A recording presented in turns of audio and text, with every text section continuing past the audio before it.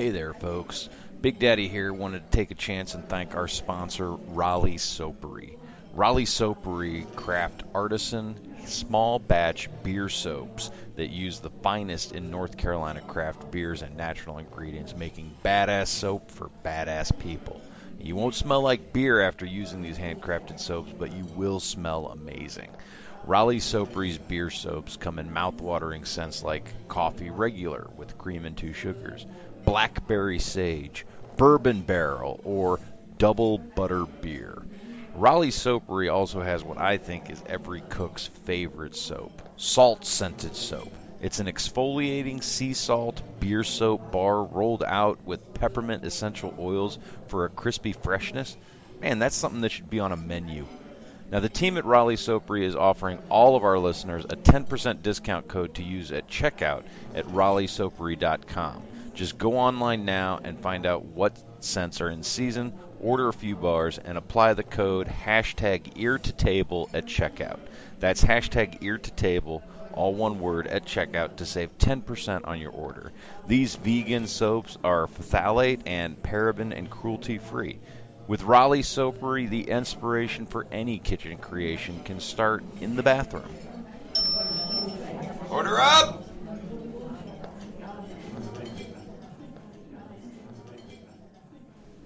Hello and welcome to the From Ear to Table podcast. I am your host, Big Daddy Jimmy V. This is a show where a guy who has no history in food business decides to jump into cooking.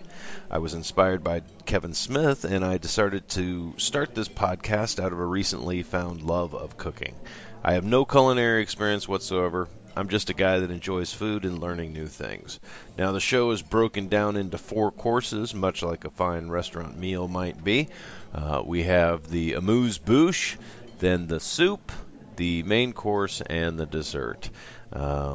But before we jump into the show and our guest makes his way to the table, I did want to take the time to shout out a friend of the show, Anova Sous Vide, Anova purveyors of fine sous vide wands that will just allow you to take some of the well-known skills of fine upscale restaurants and bring them into the kitchen with immersion circulation, cooking, producing steaks that are to die for. Absolutely just amazing.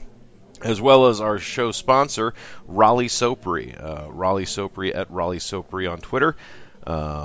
They make handcrafted soap that is made from handcrafted beer from North Carolina. It's amazing. I mean, we had the peach, and I mean, it's so good. So good. So, Raleigh Soapery, Anova Sous Vide. One will make you smell swell, the other will make you eat well. Oh, it looks like our guest is about to make his way to the table. Uh, Excuse me, you got room here for one more?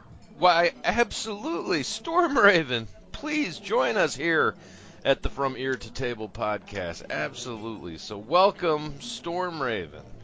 Thank you for having me. No worries, no worries. Now, Uncle Stormy, I understand you live off the grid, literally.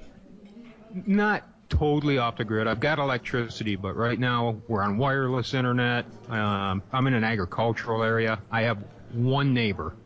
Oh, okay, okay. So if something were to happen to you, somebody out there might actually know about it. He'd be the only one, though. Yeah, Okay. I've got a 2,000-acre nature preserve on 2 sides of me, so it's pretty quiet. Nice, nice. Now, Storm Ribbon, living out there. What? Tell us about yourself. What do you do for fun? Uh, well, I'm your ruggedly handsome, outdoorsy kind of guy. Okay. So there's a lot of there's a lot of fishing opportunities around here. I get to hunt right in the backyard, Mm-hmm. and there's always chores to do. Nature never sleeps, so you got to beat the woods back from overtaking the house. Oh, there you go. That's true. But other than that, you got to take the good with the bad. By living in a nice rural area, there's not a lot of work out here. So when Mm. you've got a job, you're looking at a 1-hour commute. So you, Mm-hmm. you gotta plan your time carefully to save the weekends and keep the weekends free, because otherwise you're booked for 10 hours or more every single day if you're going to make the house payment. You know what I mean? Yeah, no, that absolutely makes sense. Absolutely. So, tell us now, have you been on other podcasts on the interwebs?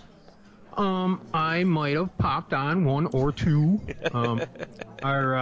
Our friend Scott Holden, of course, busted Yes. my podcast cherry on the That Man on Fat Man podcast. Excellent. And our good friends, the Mr. BS Show, were kind enough to not only have me on, but have me on twice because Ooh. they're gluttons for punishment. I think that's the extent of my claim to All fame right. so far. No worries. Well, both great shows, good company to be in. All good guys, absolutely. Now, being that you are out there, far away from anybody, I take it you're not going out to eat as much as maybe cooking at home. Frequently cooking at home. Like I said, you save the going out for the weekends because you Right. can't just. I'm probably an hour from nice restaurants in either direction, Okay. southern PA or northern Baltimore borderline. So you got to plan it. I like to hit Lancaster, Pennsylvania. I Okay. guess it's actually pronounced Lancaster. You kind of pronounce it like Thurston Howell. It's the proper pronunciation.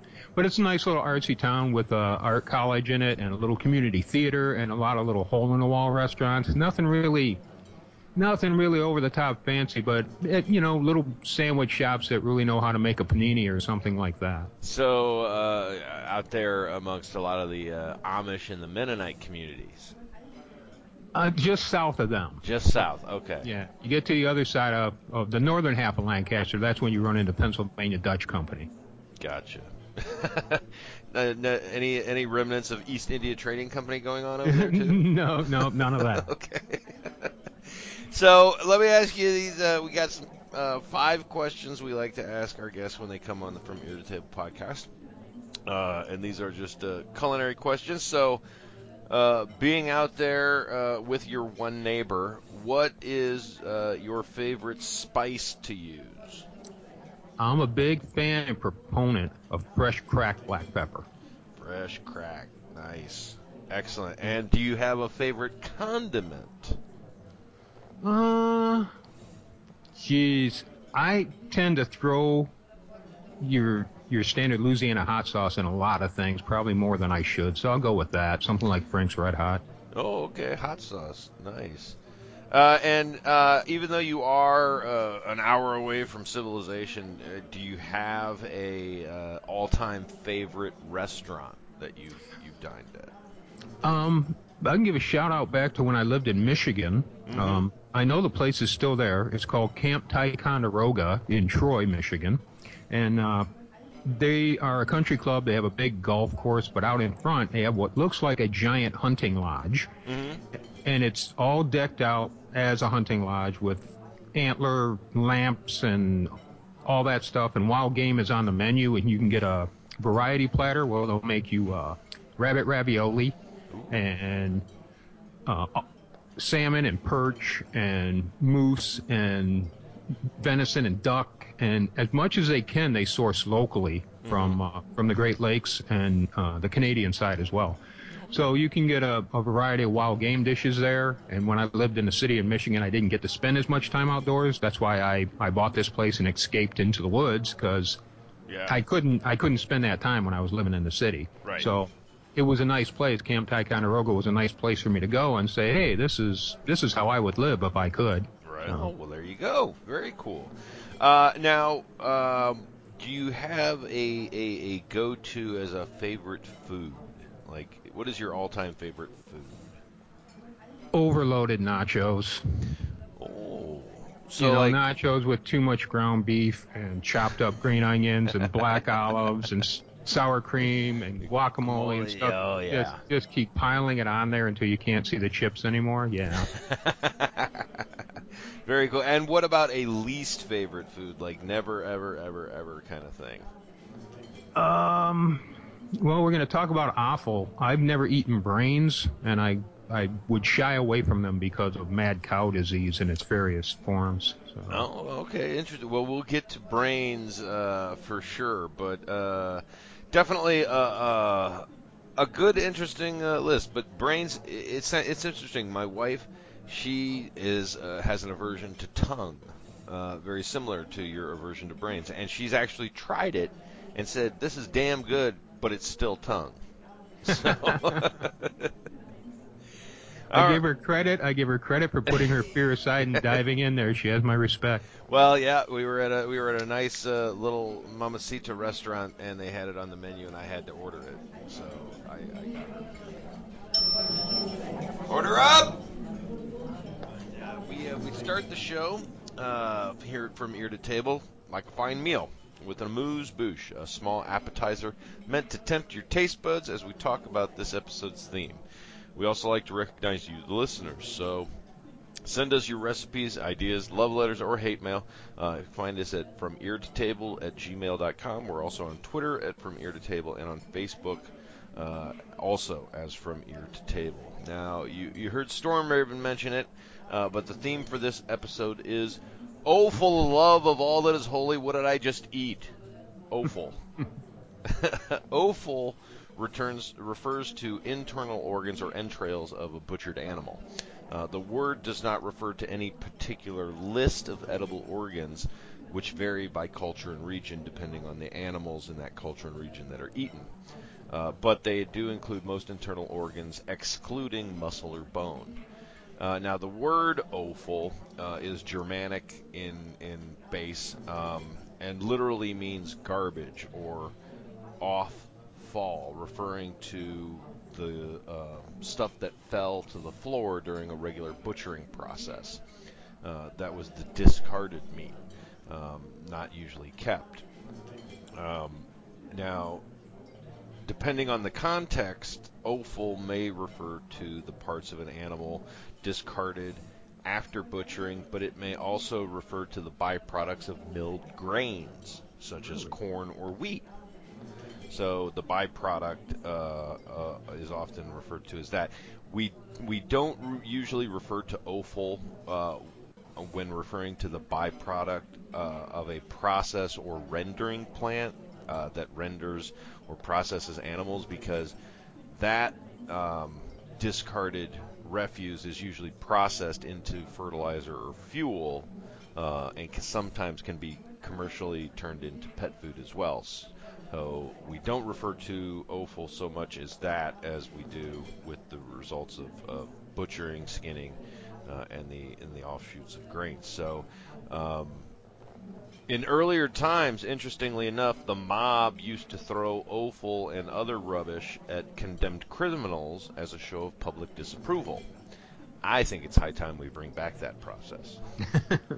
I would love to go to a Donald Trump rally and just hurl chicken livers at him. You know, I mean, I think there would be something cathartic in that. But it's a waste of perfectly good catfish bait. I know, right? So there you have it. But you've never thrown animal innards at someone as a show of your disapproval, have you? Nor my love. No, I have not. Okay. Again, maybe not chicken livers. Maybe we can go with some good tripe, and distribute tripe at the next Justin Bieber concert. There you go. I'm down with that. That would be a lot of fun. Now, with you living off the grid, you mentioned going fishing and hunting and doing those kind of things. Do you usually cook any of the offal that you get from hunting and fishing?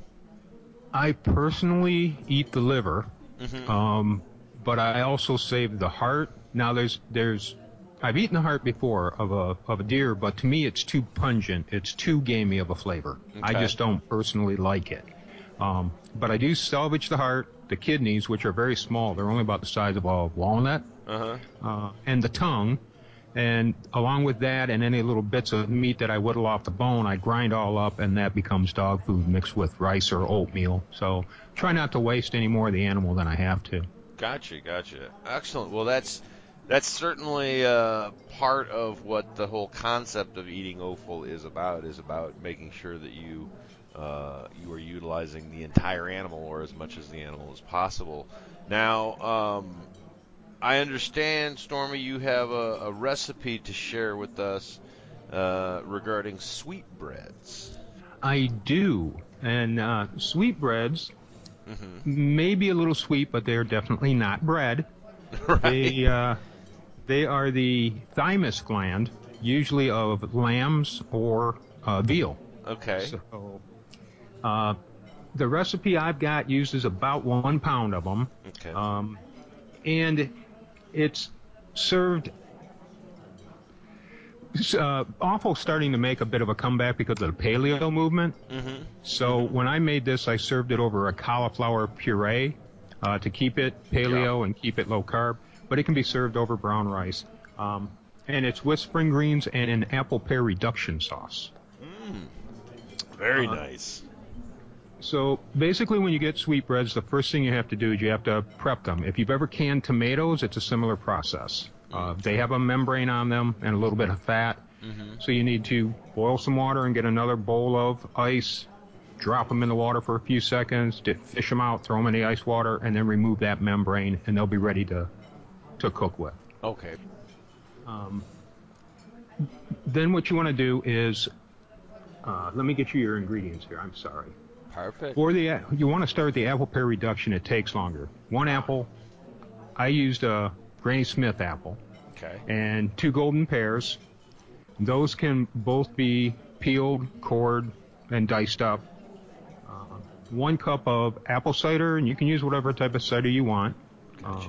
You want to class it up, you can use white wine. And just a dash of cinnamon and nutmeg.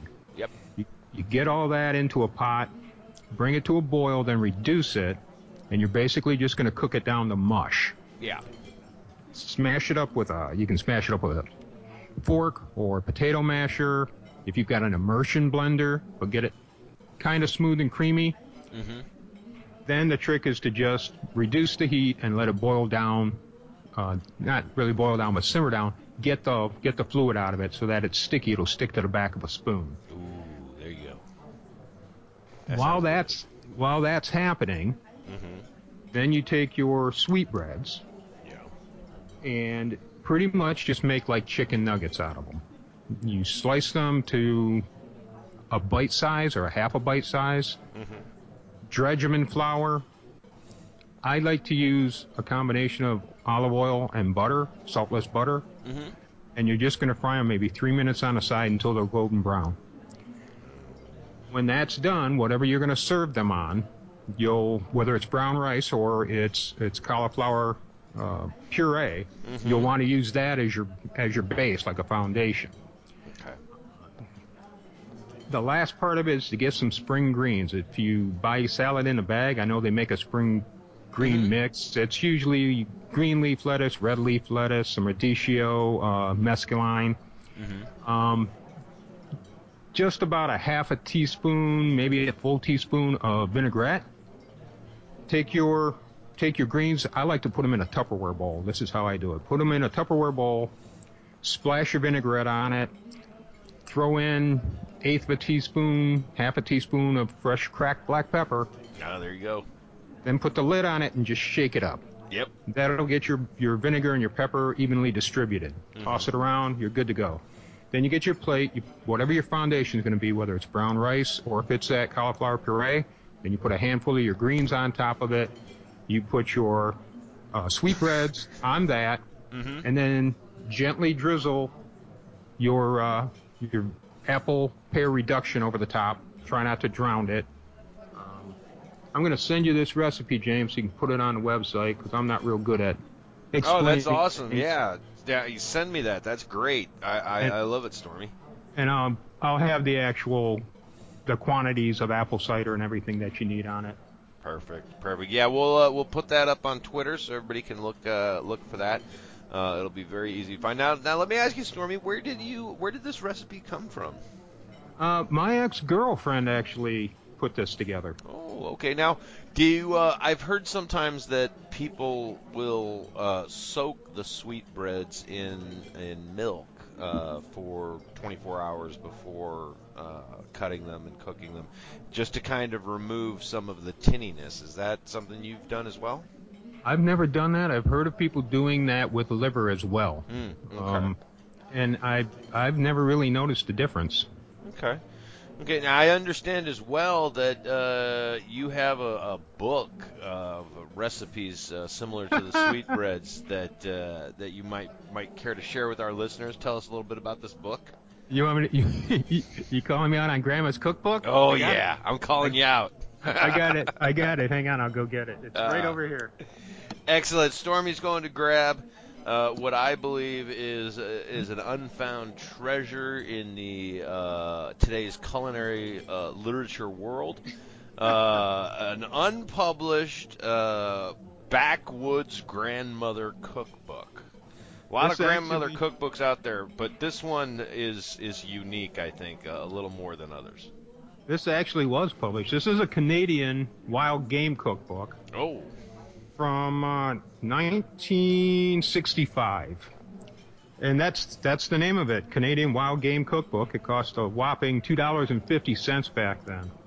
Uh, but this was my grandmother's only cookbook, and some of the delicious recipes in here are Grandma's jellied moose nose.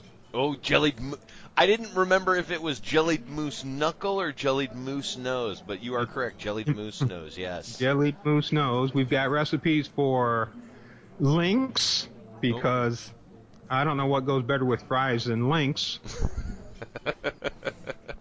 Whale steak. Uh-huh. Uh-huh. Seal flippers. Don't waste the flippers if you get a seal.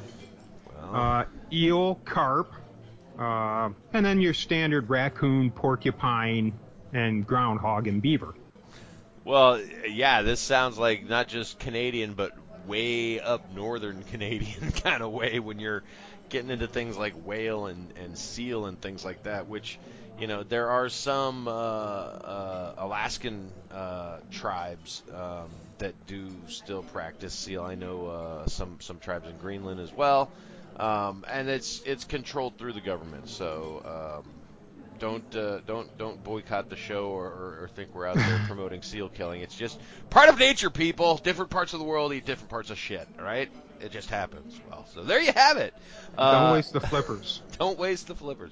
The an incredible piece of literature in today's culinary world. I think we should look at republishing that maybe and distributing it out. We can I've make some sent you a bucks. couple of pictures on Twitter for some of the recipes that are in here. Maybe I could continue that as we go on. I think that would be great, and then I'll make sure to share those with all of our listeners. All right. You got yourself a deal, sir. Awesome, order up. All right, so our next course is the soup, and this is where we like to look at a restaurant that kind of fits our theme. But before we dive into a restaurant here that serves the offal, I thought it would be a good idea to look at what offal is and how it is used throughout the world. Um, you've heard Stormy and I talk about sweetbreads, which are the thymus gland, as Stormy mentioned. There are other parts of the animal in beef and veal. Typically, you'll see tail, tongue, tongue root, the kidney, the heart, the liver, and then tripe. Um, in sheep, they'll use the liver, the kidneys, the heart, and they'll also use the tripe from sheep as well. And then pork is pretty much from snout to tail. They use the whole animal, everything, the Every fat. everything but the oink, right? Yeah, well, no, even the oink is used. This pig snout is typically used. The uterus, the ears, the feet, which are called trotters, the kidneys, the heart, the intestines, the tongue, the stomach, either raw or cooked. Even the pig fat itself is used and rendered down.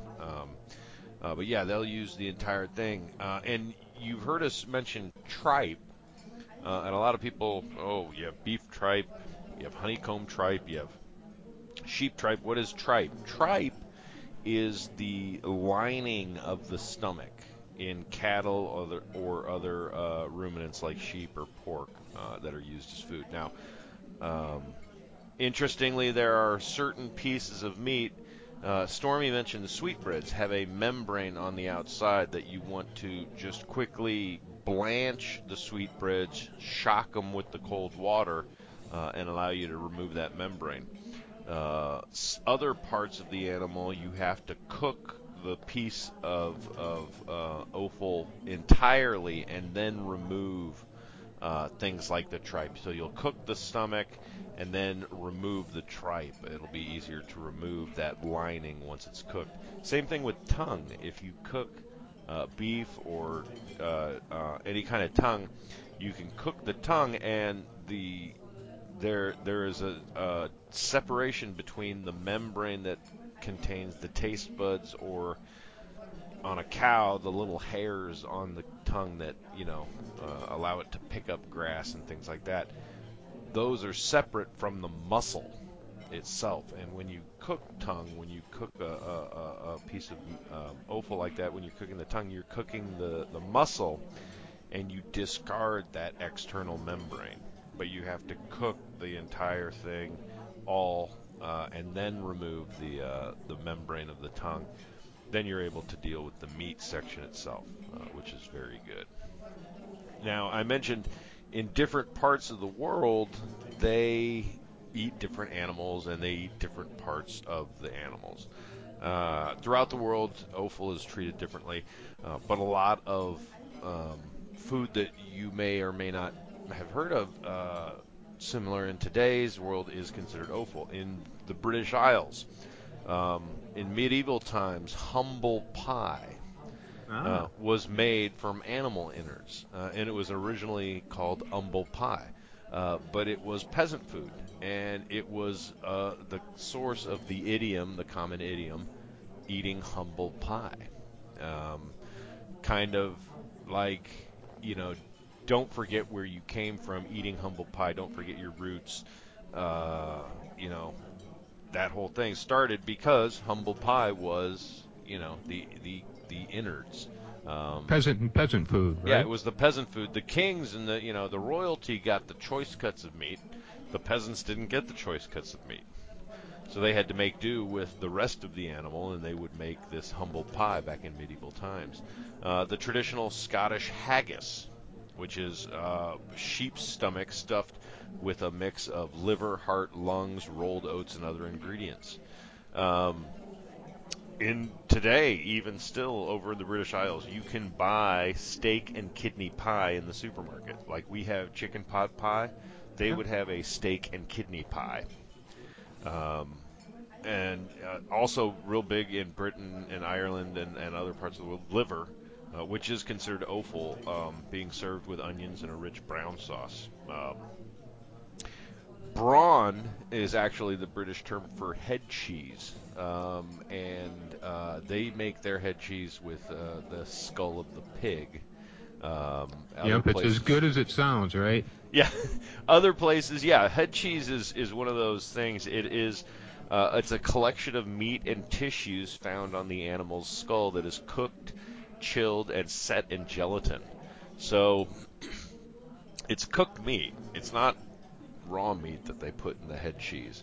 But what makes it weird is it's meat and gelatin. That in and Yeah. of itself is weird. And the only thing we have that is meat in gelatin is Spam.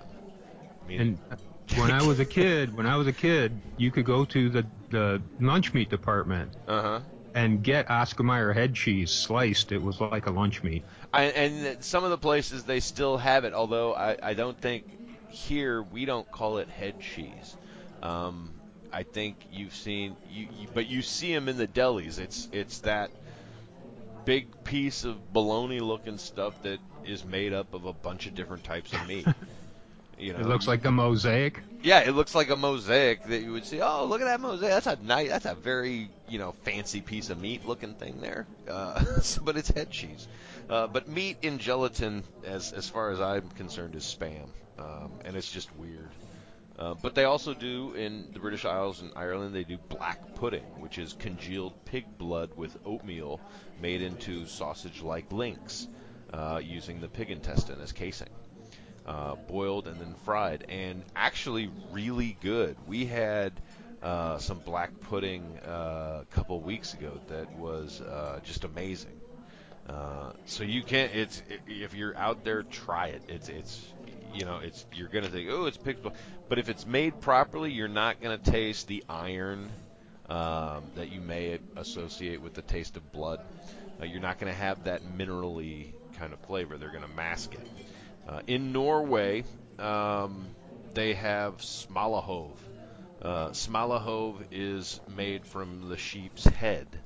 The skin and the fleece of the head is torched, and the brain is removed, and the head is salted, sometimes smoked and dried. But it's boiled for about 3 hours and served with mashed rutabaga, which are Swedish potatoes.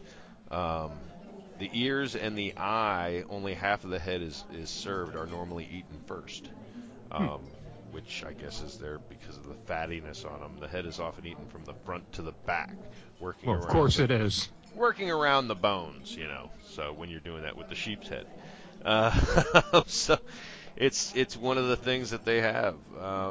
They have their in Iceland they have an Icelandic version of haggis that's called slaughter, like slaughter. So they're not even hiding it when they put it together. So Finland has its own version of black pudding, which is a black sausage. They also do a liver sausage. Um, and various other forms of liver pates or liver patties. Throughout Western Europe, everything. I mean, France gave us foie gras, which Yep. is goose liver pate. Germany, known for their head cheese, liverwurst, lung stew. They also do blood tongue. In Southern Europe and Italy, basically they do everything: the brains, internal organs, the entrails, including the full head. Spain and Greece, visceral organs, the liver, the spleen, the heart, the intestines.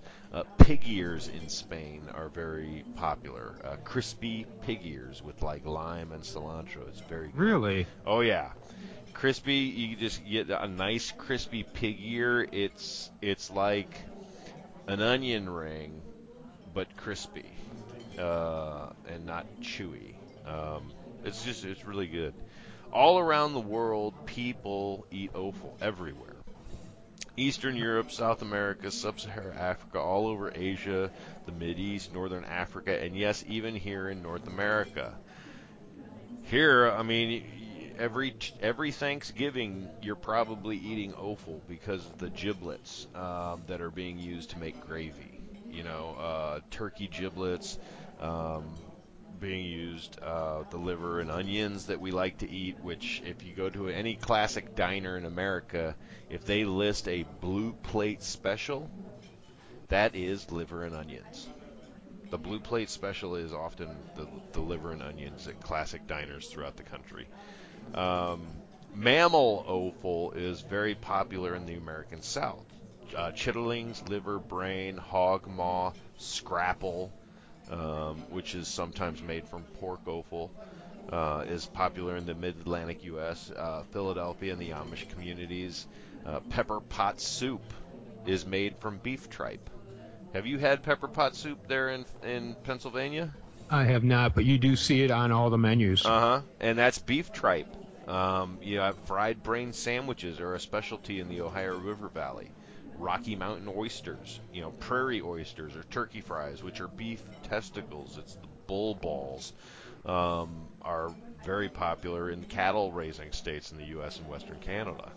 Hey, So, would pork rinds be considered awful? you know what? That's just the pig skin, correct? I think, or the dermis layer, or something like Yeah, it's that. one It's of the. something they'd throw away, though, right? It would be, yeah, absolutely. Pork rind would be considered if pork fat is considered offal from the pig, which is used in cooking and stuff like that. Certainly, pork rinds, you're eating pig skin.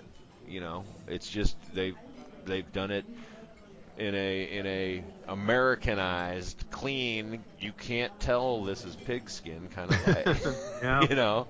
Um, but I've been this restaurant we go to out here called La Maria, which is an Argentinian restaurant, and they serve the la lengua, the beef tongue, um, but they also serve the crispy pig skin, but it's Argentinian style crispy pig skin. It is literally the skin and about a half inch layer of fat off of the pig that is run into about a 10-inch strip that's about half-inch wide, and the whole thing is deep fried.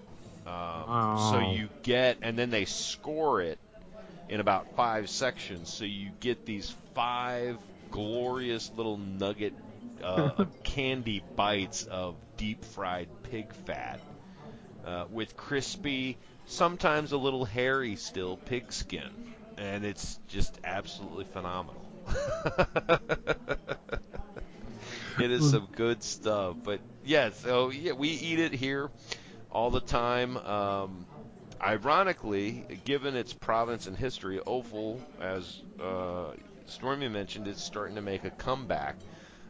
Not just in regular cuisine, but also in Hoyt cuisine. Stylish restaurants offering roasted bone marrow, fried pork rind, tongue, or heart as part of the menu.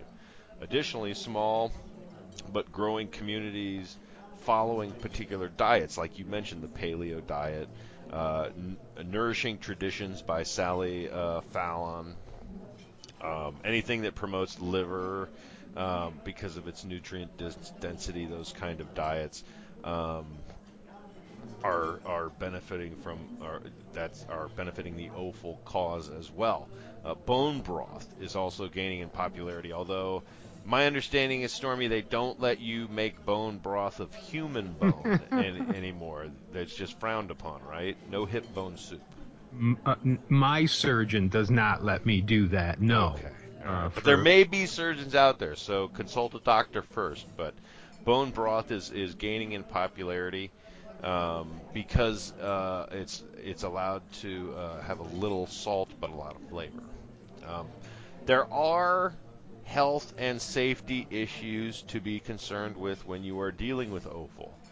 Um, Offal of certain animals is unsafe to consume.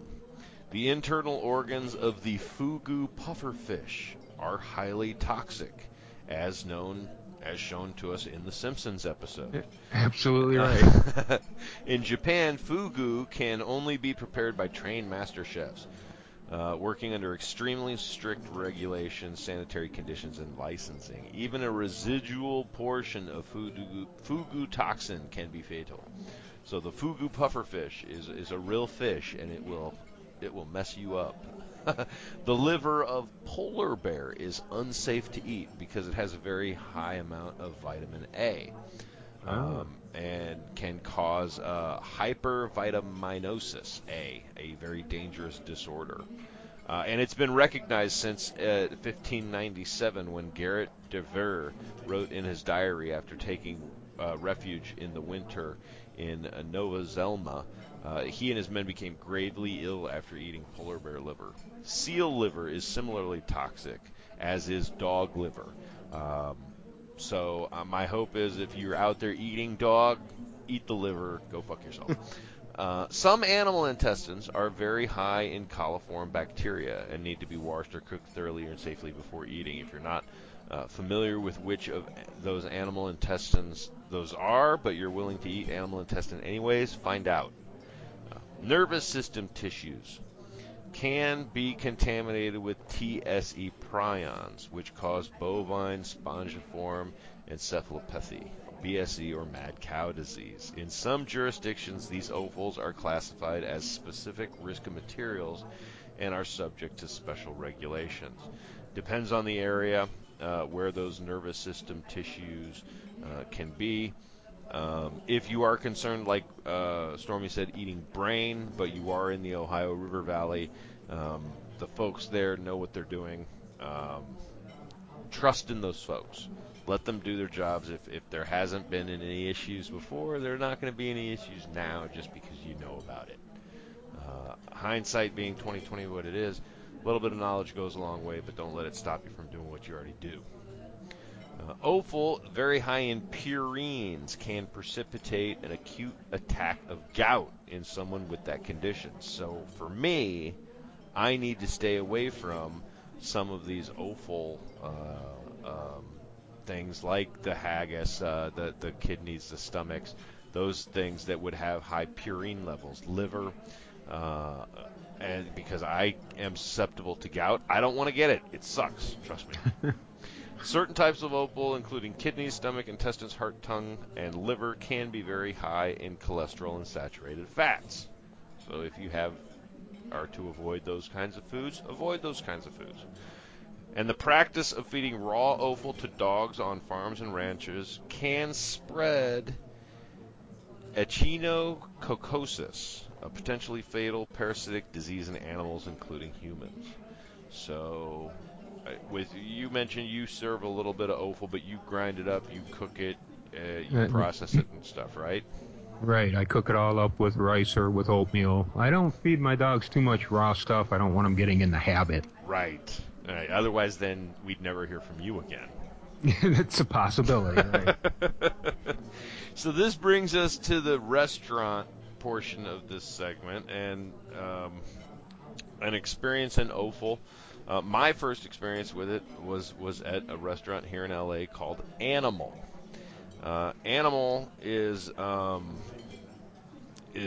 concept restaurant that serves offal. Uh, they do, Sounds sexy. yeah, it is. It's the first thing we started with was a chicken liver pate on crostini, right? Um, and it was absolutely amazing.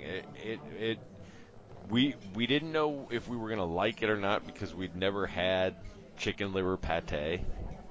It's not something that we were just like, oh yeah, we're gonna go get some chicken liver pate.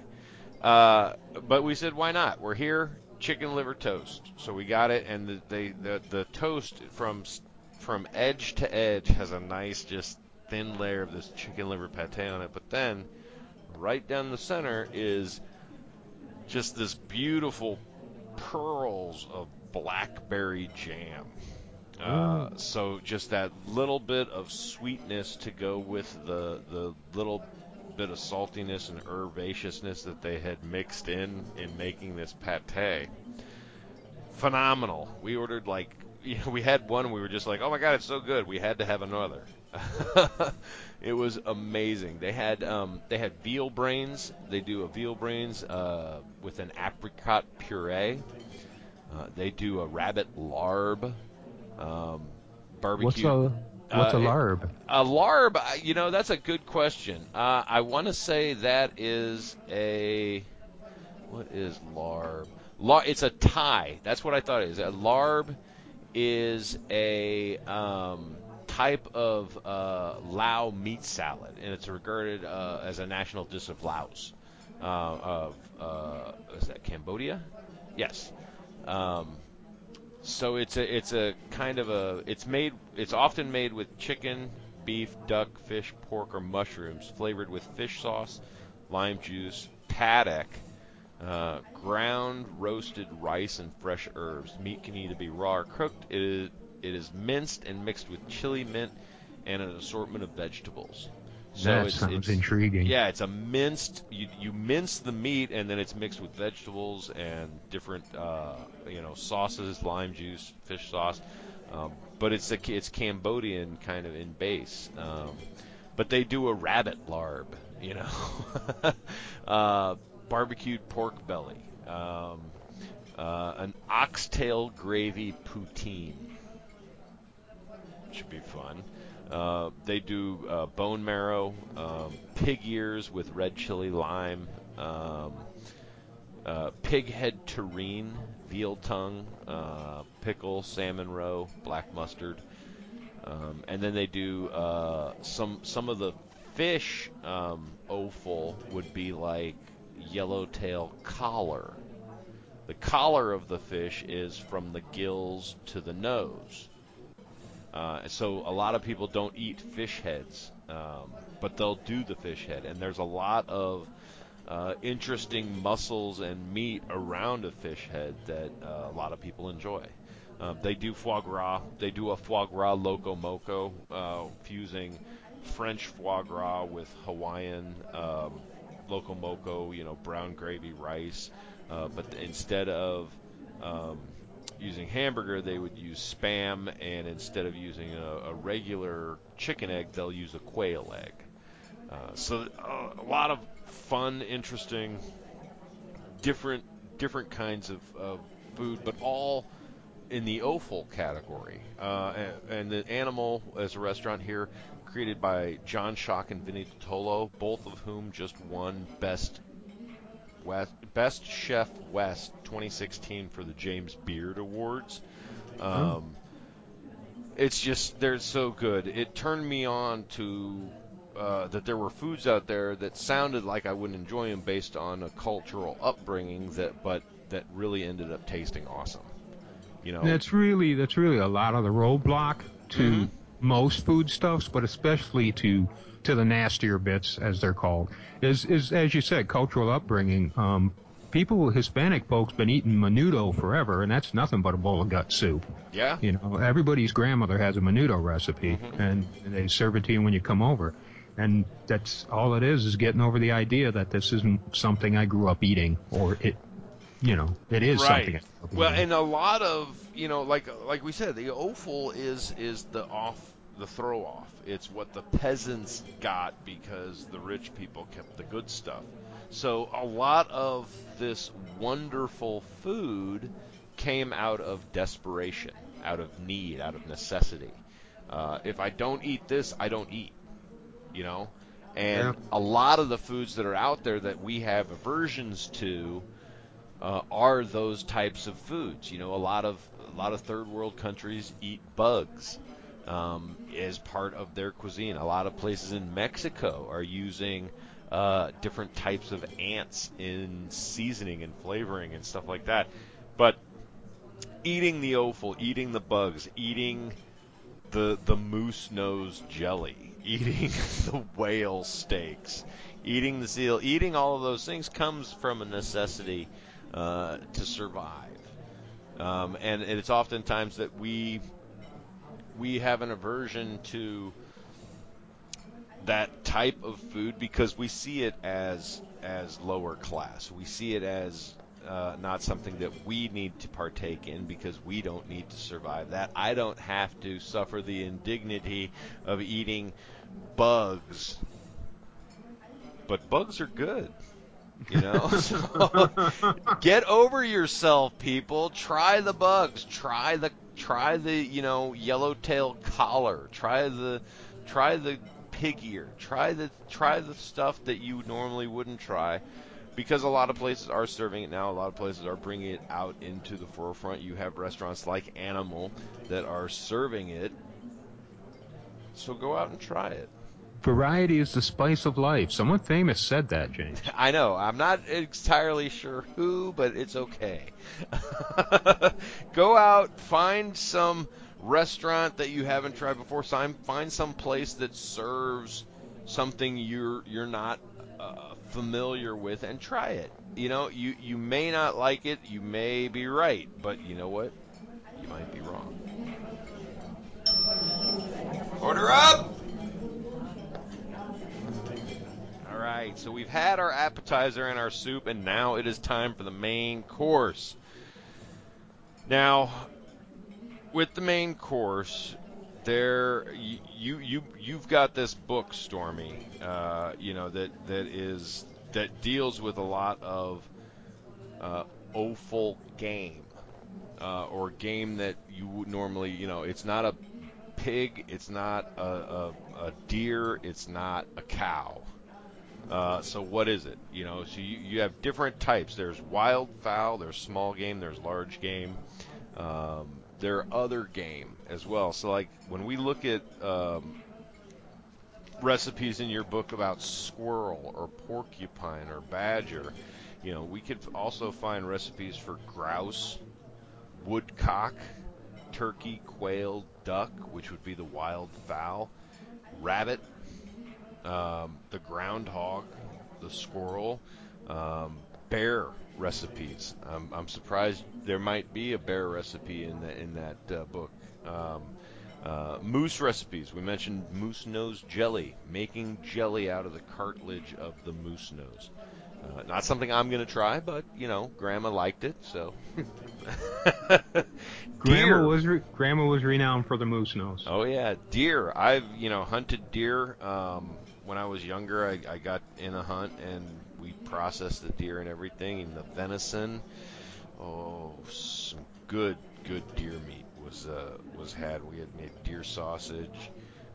We had a lot of meat for a while. It was some good stuff. Other game that's out there, other meats that are being popular now, and you have some land out there, Stormy. You might look at deciding you want to put together an ostrich farm, raise ostriches, ostrich meat, ostrich eggs. A lot of high-end restaurants out there on the East Coast would probably pay some pretty pennies for some ostrich meat. Also big in the East Coast, especially the Southeast, is alligator. You go down to Louisiana, you go down to Florida, alligator meat is on the menu. I've had that and it's delicious. It is. And you know what? I've had it too. It tastes like chicken. It's a white meat. It's just more sinewy. It's a tougher white meat than chicken is. Yeah, it reminded me more of like rattlesnake. I called it a chewy chicken Yeah. when I had it. So yeah, alligator. You can find recipes. I've got a recipe book from Commander's Palace in New Orleans, and one of the things that it calls for is mountain lion. So I mean, there's if the animal's out there and it's not on an endangered list, there's a recipe for it. If you're gonna kill it, all I ask is that you eat it. I mean, unless it's a nuisance animal, that happens sometimes. True, But true. There are certain nuisance animals, and you see. I know. Again, I mentioned the South. They have those They're water rats, but they're about the size of a cat. Neutrina. Neutrina. There you go. And people eat it down there. Some people eat Neutrina. And it literally is. It's a rat that looks like a cat that lives in the water near water. Now, Stormy, with all this offal and the deer and stuff like that, have you had a chance to try and sous vide any of this game that you get? I have not, but I hear you and Andy talk about it all the time, and I'd like to do it with venison steaks because the thing to remember with any wild game is it's very low in fat. Mm-hmm. Wild game works for a living. All day Yeah. long, it's either looking for food or running from perceived threats. So Mm-hmm. when you get a venison steak, it's not marbled. It's a slab of red meat, and you don't have to work very hard to ruin it. Yeah. So I was thinking if you could sous vide that stuff, that would keep the moisture in it, and it would take away the problem of having to throw it in a crock pot or grind it up in a burger and mix it with pork fat and ruin the flavor or something like that. Absolutely, and you know what? I think you can be a key in helping us get some of those times and temperatures. Now, the temperature scale that you look at with sous vide, you talk about 134 or 56 degrees being optimum medium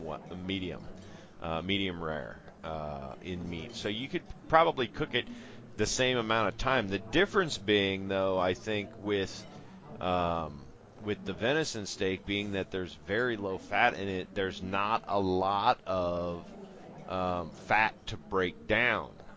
The connective tissue in venison is probably going to be leaner than you would find in a steak. So while you could cook it for a 24-hour or even a 48-hour, like you could do with some steaks, the proteins I think are gonna react quicker, and so you're probably gonna want, I think, maybe 4 to 6 hours on venison at 134, and you're gonna have like just the most ideal piece of sous vide meat that you just want to give a little Maillard effect to. 2 minutes on the grill on either side, just to sear the outside.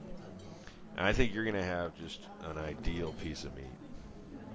Yeah. We'll get on that. I think we should get on that, but You've talked me into it. you can absolutely check out sous vide and sous vide recipes and listen to like Starmy says, me and Andy talk about it.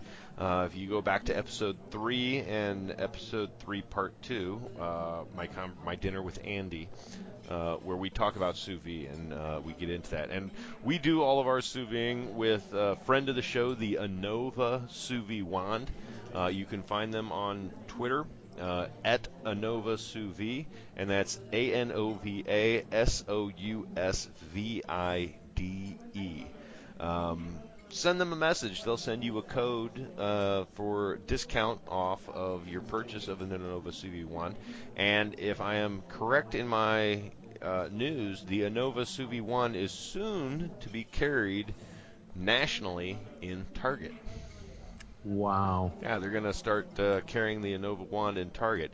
That's actually even close to me. Yeah, there you go. That way you can either pick it up there, send them a message online. Like I said, they just had a big sale for Father's Day. They're always selling stuff, but yeah, Anova Sous Vide One, they're doing good stuff. And my recipe that I'm going to share in keeping with this is a sous vide recipe, and this is for sous vide la lingua tacos, which are cow tongue or veal tongue. So with this recipe, you're going to want one cow or veal tongue, about 1.5 pounds. One tongue is about 1.5 pounds. Now, if you get this straight from your butcher, they're going to give it to you with the membrane on. So it's going to look like the taste buds are there. It's going to feel very rough on the outside. And it's basically going to be unpleasant, but just go with it. It's okay. Trust me. You get one cow or veal tongue. You're going to need kosher salt and some freshly ground black peppers. 6 stems for cilantro, a medium onion split in half, 1 Roma tomato split in half, 2 tablespoons of pig fat, or canola oil if you don't have pig fat, 4 chipotle chilies in adobo sauce, plus an additional tablespoon of that adobo sauce, 1 lime, 16 to 24 corn tortillas, some chopped onions, some scallions, cilantro, and lime for serving with the tacos. Now, the tongue, you're going to take it, you're going to look at it, you're going to go, ew, and you're going to sprinkle salt and pepper over it. Then you're going to pick up the tongue, you're going to put it in a plastic bag, and you're going to go, ew, and you're going to vacuum seal that bag with cilantro, onion, tomato, and the fat. You're going to put all that in that bag when you seal it up. Turn on your Anova Sous Vide Wand in your water bath to set it to 170, and you're going to cook it. You're going to put, once it reaches temperature, you're going to put the bag of the cow tongue in the water. You're going to cook it for 24 hours, between 24 and 48 hours at that 170 mark. As soon as you're done, pull the bag out and put it in ice bath immediately for about 15 minutes. Shock that tongue, bring that temperature back down. Then you're going to open the bag carefully. All of the contents, because you've got cilantro, onion, tomato, and fat that's been cooking for 24 hours in there, all this liquid's going to be in the bottom of the bag. So you're going to take the bag. You're going to have a wire mesh strainer set over a bowl. You're just going to empty that bag into that strainer. Transfer the tongue out of that wire mesh strainer onto a cutting board and discard any remaining solids from the strainer. You can then peel off that outer membrane of the tongue that I told you about. You peel that off very carefully and discard it. And then you're going to chop the meat into about half-inch square pieces. You've got a bowl of that juice. You're going to combine the chipotles, the adobo sauce, and half of that liquid that was in that bowl in a blender and blend it until it's smooth. Add a little lime juice and salt, season to taste, and set it aside. Put the remaining other half of the liquid and the half-inch pieces of tongue in a heavy 10 or 12-inch skillet. Bring it to a simmer over high heat, reduce it to medium, and cook, stirring frequently until the liquid has reduced and the tongue has started to crisp. It's going to take about 8 minutes for that to get crispy. And so it'll start to crisp up. Season that with salt and pepper. And to serve, you're going to put a scoop of the tongue meat on a double layer of the corn tortillas, topped with the chipotle sauce, diced onions, scallions, cilantro, squirt of lime, and you have tacos la lenguas. So good. So good, you will never want a different taco. And if you've not had la lengua done properly, it tastes exactly like just the most juicy, delicious roast beef you've ever had. It's amazing. Have you ever had tongue, Stormy? I know I did when I was a kid. Yeah? The old man used to like a tongue sandwich. Uh-huh. Uh-huh. He would just slice it thin with mustard and onion, so I'm sure I had to eat one at one time, but Oh man, it's tongue is big in South American cuisine and Mexican cuisine. They do la lengua a lot, so you don't see it so much in the Midwest where I spent a lot of time. Um, but now that I'm out here on the West Coast in the Southwest, we get to see it more often. And the way they do it, they slow braise it. You know, they cook it long. You just get tender meat, and then with a nice brown sauce. Oh, ooh, so good. Order up! All right. Now, ladies and gentlemen, it is time for the dessert. This is the final course, and this is where we highlight a chef that specializes in our theme.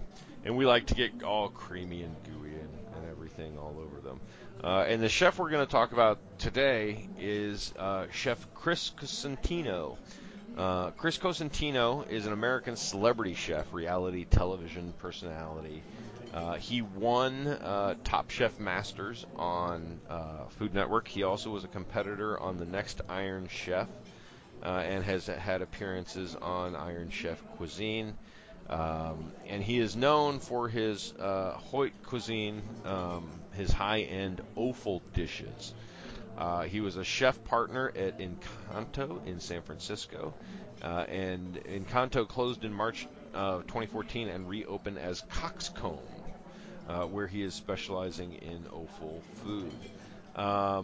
As of September 2019, he was writing a book on offal cookery and has maintained the offal theme website offalgood.com. OFFALGOOD. And he offers classes. Perhaps Forbes Traveler called Encanto perhaps America's most adventurous nose-to-tail restaurant. And offers on lamb's neck, pig trotters, and a 5-course nose-to-tail tasting menu, including venison, kidneys, and chocolate blood panna cotta. That just sounds odd, but sounds tasty at the same time. But Chris was born and raised in Rhode Island, 94 graduate of Johnson Wales University. Raised in the Italian-American community, he started off hating offal as a child, especially tripe, which was often prepared by his Italian grandmother. But since becoming a chef himself, however, he has embraced a whole animal ethic. What I try to do is make people understand the whole animal ethic. When people realize that this is a whole animal, that there is more than just the skeletal meats, sometimes that makes people step back and they might not order any meat. They might have a vegetable entree. Putting a face on what you are eating sometimes opens your eyes a lot. And so that's what he's trying to do. He's trying to put a face on the food.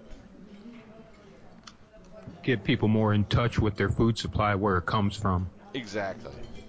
Unlike that oh so scary clown meat that was featured on Babylon last week. Did you see that thing? It was like it was literally head cheese. It was head cheese. I saw it. I give props to whoever figured out how to do that. I just don't know why. Yeah. Why? I mean, yeah, I don't know either, but kudos to them for doing that. That was not a very happy meal. I don't care what they say. No, no. Well, it looks like the check has arrived, and as always on our show, the guest pays the bill. Got it. You take care of that, and I'll take care of the tip. And this week's tip, we've been looking at Offal and giving you Chris Cosentino as a reference chef to check out. So the tip this week is going to be a book. And the book is by Fergus Henderson. Now, anybody named Fergus, you are by definition you have to write a book called The Whole Beast Nose to Tail Eating. Fergus wrote this book, The Whole Beast Nose to Tail Eating, in 2004, and it deals with how to cook every part of the pig, from nose to tail, including parts rarely used. And it was released in '99 originally as Nose to Tail Eating, a kind of British cooking, but was updated and revamped and added a foreword by Anthony Bourdain to make it The Whole Beast Nose to Tail for the 2004 book release. And it was given the Andre Simon Award for Gastronomic Literature in 2000. The book features a number of recipes that in total utilize every part of the pig. In addition, it features a number of techniques for brining, salting, pickling, and preserving in fat, including explanations on how to clear stock with egg whites and shells, how to bone out a trotter, and how to bake bread using a tiny quantity of yeast for tastier results. It also includes descriptions on methods of making stocks and the old-fashioned skill of rendering. The book also includes a few black and white photos to serve as decoration and example for dishes and pieces of meat involved and discussed. A famous quote from the book and personal slogan of Fergus that is often cited by newspapers and used by master chefs reads, "If you're going to kill the animal, it seems only polite to use the whole thing." Right on. So you might want to check that out. You might find if you're if you're doing deer, you may be able to take some of the recipes that he's got for utilizing different parts of the bones or the trotters or different parts of the pig, but transfer them to deer, and you may be able to use more of the animal that way. That's an excellent idea, sir. Yeah, some good stuff. So that is the From Ear to Table podcast. I'd like to thank our guest, Mr. Storm Raven, from middle of nowhere, PA, for joining us, for spending time on the electrical generator bicycle wheelie thing and pumping out enough kilowatts to spend about an hour talking. I appreciate it. Thanks for having me on. It's not that bad. It's not as bad as you make it sound, but thanks for. Without you, I wouldn't have communicated with civilization whatsoever. I'm going to go do my homework on the back of a shovel as soon as I get up. Awesome. Well, until next time, be creative. Go cook something.